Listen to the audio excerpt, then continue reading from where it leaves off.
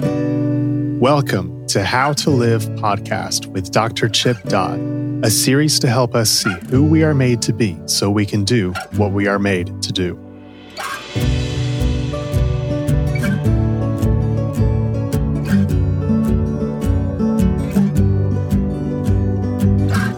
Hello, this is Dr. Chip Dodd. Welcome back to the How to Live podcast Uncut. We are continuing the Keeping Heart 4-part series. This is episode number 3. Today, we are going to be continuing with the focus on that which binds us together is how we're created. And by rediscovering how we're created, we can get back to doing more together than we can do apart. This is about healing divide, reconciliation with ourselves, others, and God. We have to get back to how we're created so that we can rediscover what binds us together. We are created to find fulfillment through relationship with ourselves, others, and God, using our heads to get back to the language of the heart, using the language of the heart to communicate into the hearts of others who are willing and hungry to be in deep social connection and attachment, and then us binding together to do more than we can do apart. Beginning today, I'm going to talk about integrity. I'm going to talk about growth, fulfillment, and love's demand, which will be some of the sections that we'll look at today. And in terms of integrity, starting with integrity as a natural outgrowth of being response-able. Integrity is a natural outgrowth of being response-able to how we're created. The last episode talked about response-able, being able to face what you feel and speak it, being able to tell the truth about what you feel in terms of the essential feelings, and then being able to allow your behavior to be congruent with the feelings and the truth is what creates a thing called integration. And integration is where we get the word integrity. In other words, that which attracts others and also protects us from others' seductions and manipulations. And let me repeat that. Becoming integrated, which means being able to face and feel the essential feelings, being able to tell the truth about what's happening inside of us, and also keeping our behaviors consistent with what we face and the truth of what we feel is what's called congruence. And congruence gives us a thing called integration. And being integrated allows you to live with integrity. And then integrity is what attracts others to us who are looking for people who are authentic and true, who have boundaries, who desire others good as they desire good for themselves. Integrity draws others to us and also protects us because we're listening to ourselves and paying attention to their behaviors. It also protects us from seductions and manipulations of others. Integrity is the consistent alignment of word and deed. When a person lives congruently, integrated, they have the opportunity to become credible and trustworthy. A person of integrity is someone who can be trusted to be truthful. Integrity does not mean that a person is an open book all of the time. They have boundaries. But at the same time, integrity is not concerned with perfection or always making the correct decision. Rather, living with integrity involves choosing a direction that you can actually live towards, that your heart is focused on, your face is focused on, and your thoughts are related to how to get to this place. A person who lives with integrity has spent a great deal of time practicing responsibility. In other words, how they were created, they're allowed to grow up in or come back to a place of growing up in, and they're able to feel their feelings, tell the truth, offer themselves to the process, give themselves to God. God owns the process. They're able to ask, seek, and knock so that they can get answers to how to live, find ways to do it, and receive the sustenance that allows us to grow up.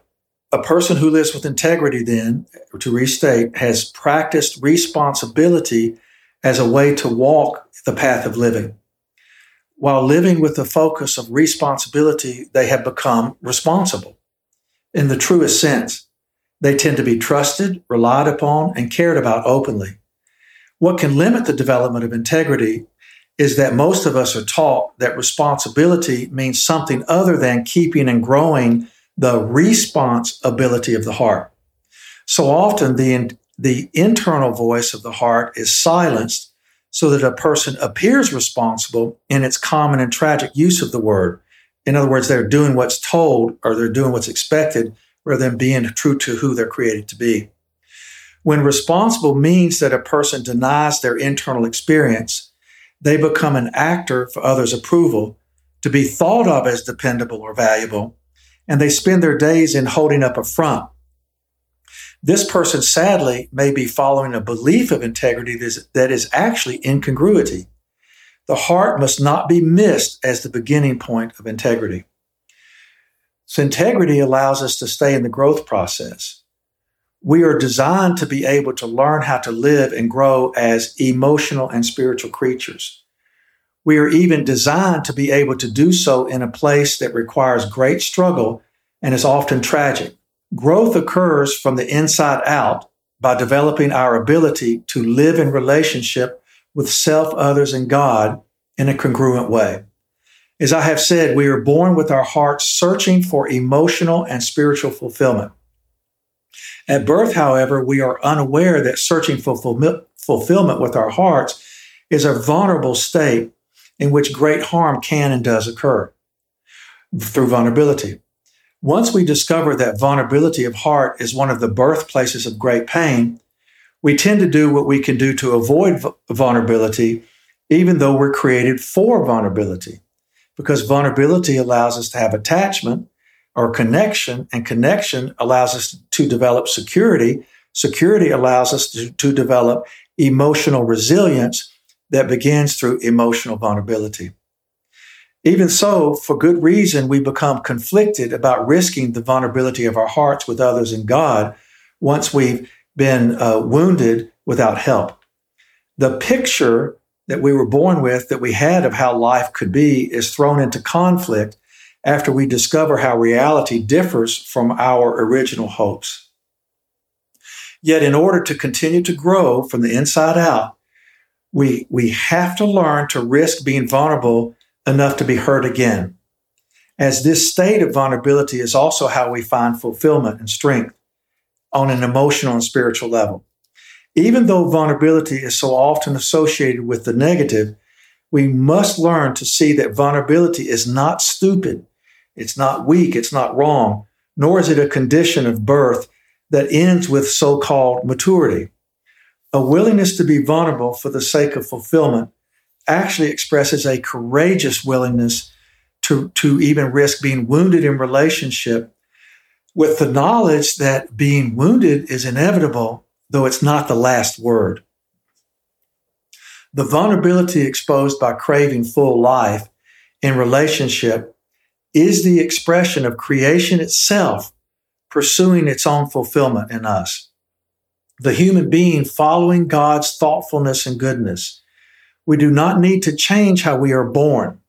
We must grow into who we are born to become, vulnerable creatures of heart who are created through integrity to develop emotional resilience and allow us to share our hearts and also affect and lead others who have suffered the same as we have.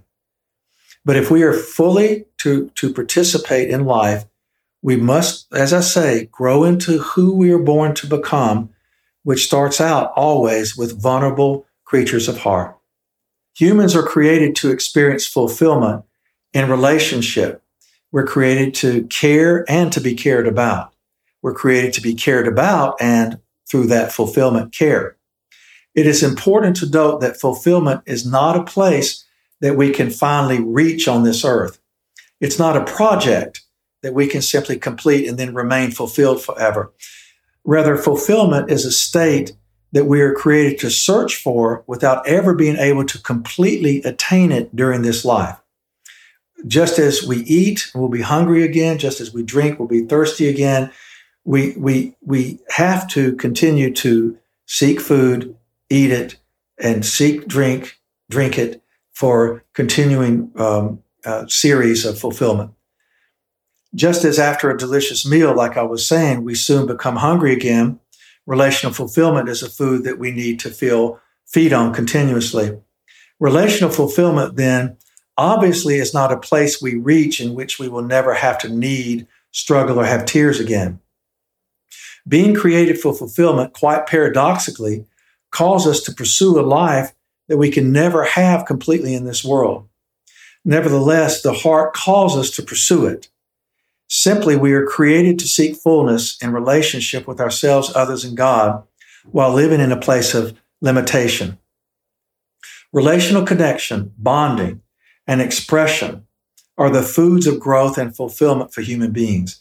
These foods feed our pre-design as emotional and spiritual creatures who are created for relationship. Being nurtured with relational connection sets us free to celebrate life's great treasures, and it keeps us alive during seasons of tremendous heartache. So, repeat again, relational connection is the strength that gives us fulfillment, that allows us to tolerate living fully in a place that will never completely fulfill. Without the love and care of others, we would not be able to bear our grief, nor would we be able to have our joy, because as both are meant to be experienced and shared in relationship with others and God.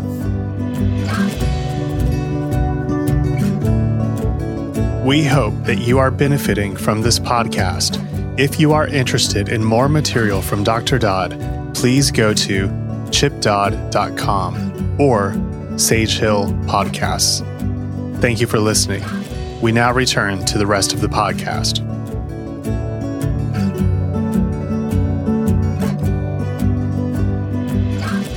So we are created to be able to say a full-hearted yes to life, even on life's terms. But to do so requires that we risk a courageous, vulnerable participation in life. We have to develop the willingness to live in an open-hearted way, trusting that vulnerability is the key to fulfillment, and not only a form of getting harmed. We are prepared to pursue life to its fullest when we can live well, even when our affirmation of life ends in pain sometimes. An ability to say yes to life with the awareness that it can, so to speak, be damaged by loss or other pains is a tremendous example of living in the process. We leave the process when we develop compulsive actions or oriented around demanding that our yes to life be affirmed by life itself. When we do this, we have left life on life's terms behind for our own vision of how life should work instead of finding a yes in the midst of how life does work. In other words, to be able to live the courageous and fulfilled, which requires vulnerability, it means developing a high tolerance for being able to process pain while we go about seeking the connective joy. Fulfillment is always linked to surrendering to the process of life on life's terms while living in full-hearted participation and a willingness even to be hurt. Which brings us to love's demand. To love requires that we be willing to experience pain, whether we love our spouses, our children, our friends, or God. With love comes the paradoxical struggle of perseverance and powerlessness. In love, we experience the hunger, desire, wish, yearning, longing, hoping of love's capacity to persevere. We also experience the inability to control others in this life and life itself. Love cannot be lived well if it is a force that would control others. To live this paradox requires courage, that we ache deeply for that which we're made to have, and yet we don't have control over the one who we hunger to give it to and receive it from. To live this paradox, as I say, requires great courage, giving one's heart away that may not be received or may end up entailing great loss. But avoiding love's demand, though, requires that we hide our hearts and therefore remove ourselves from living in this life. We must place who we truly are in a place of isolation to run from love. And we end up being removed from the light of living. We end up being removed from being known from the inside out. And the misery of isolation will make a person invulnerable to the ache of care. They will be impenetrable to the offer of mercy. They will be hardened against the tears of joy. Love demands the willingness to be vulnerable and to even suffer its inevitabilities.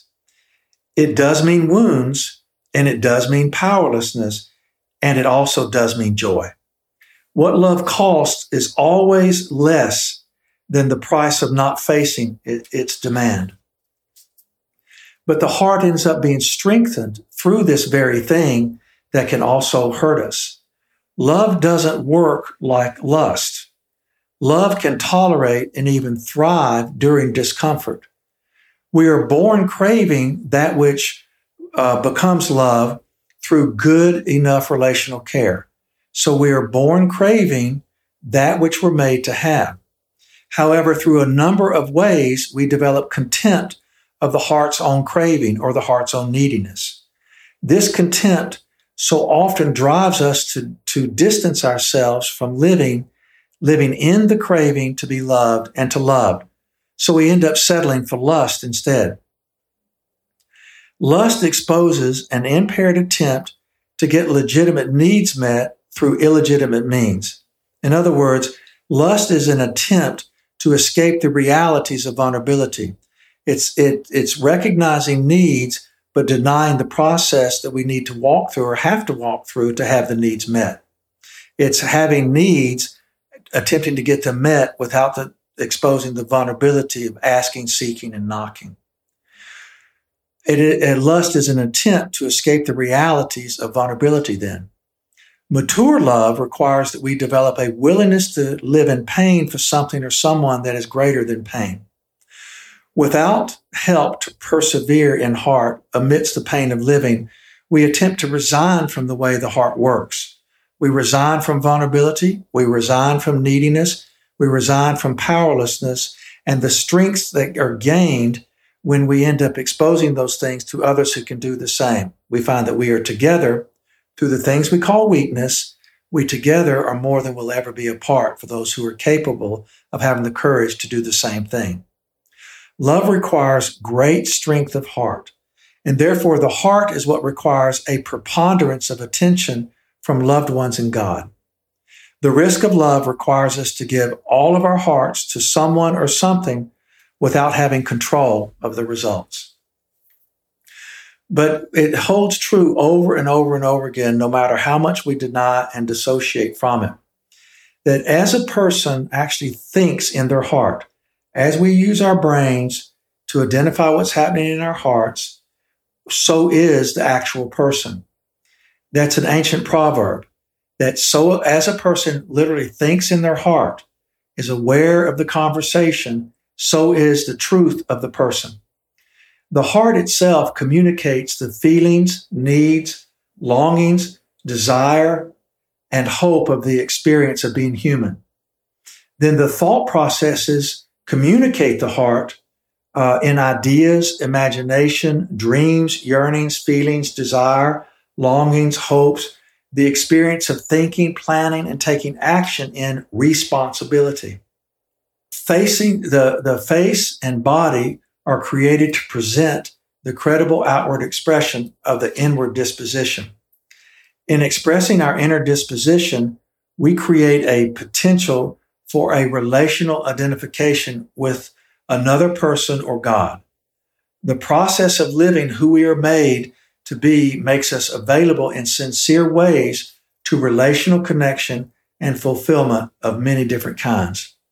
So living from the inside outwards means that when we bring the truth of who we are into the process of living with others and God, we end up, yes, experiencing many rejections of those who are running from themselves. But, and even more, we receive the connection and contentment and security and all the gifts that can come with the presence of our hearts meeting the presence of God and others.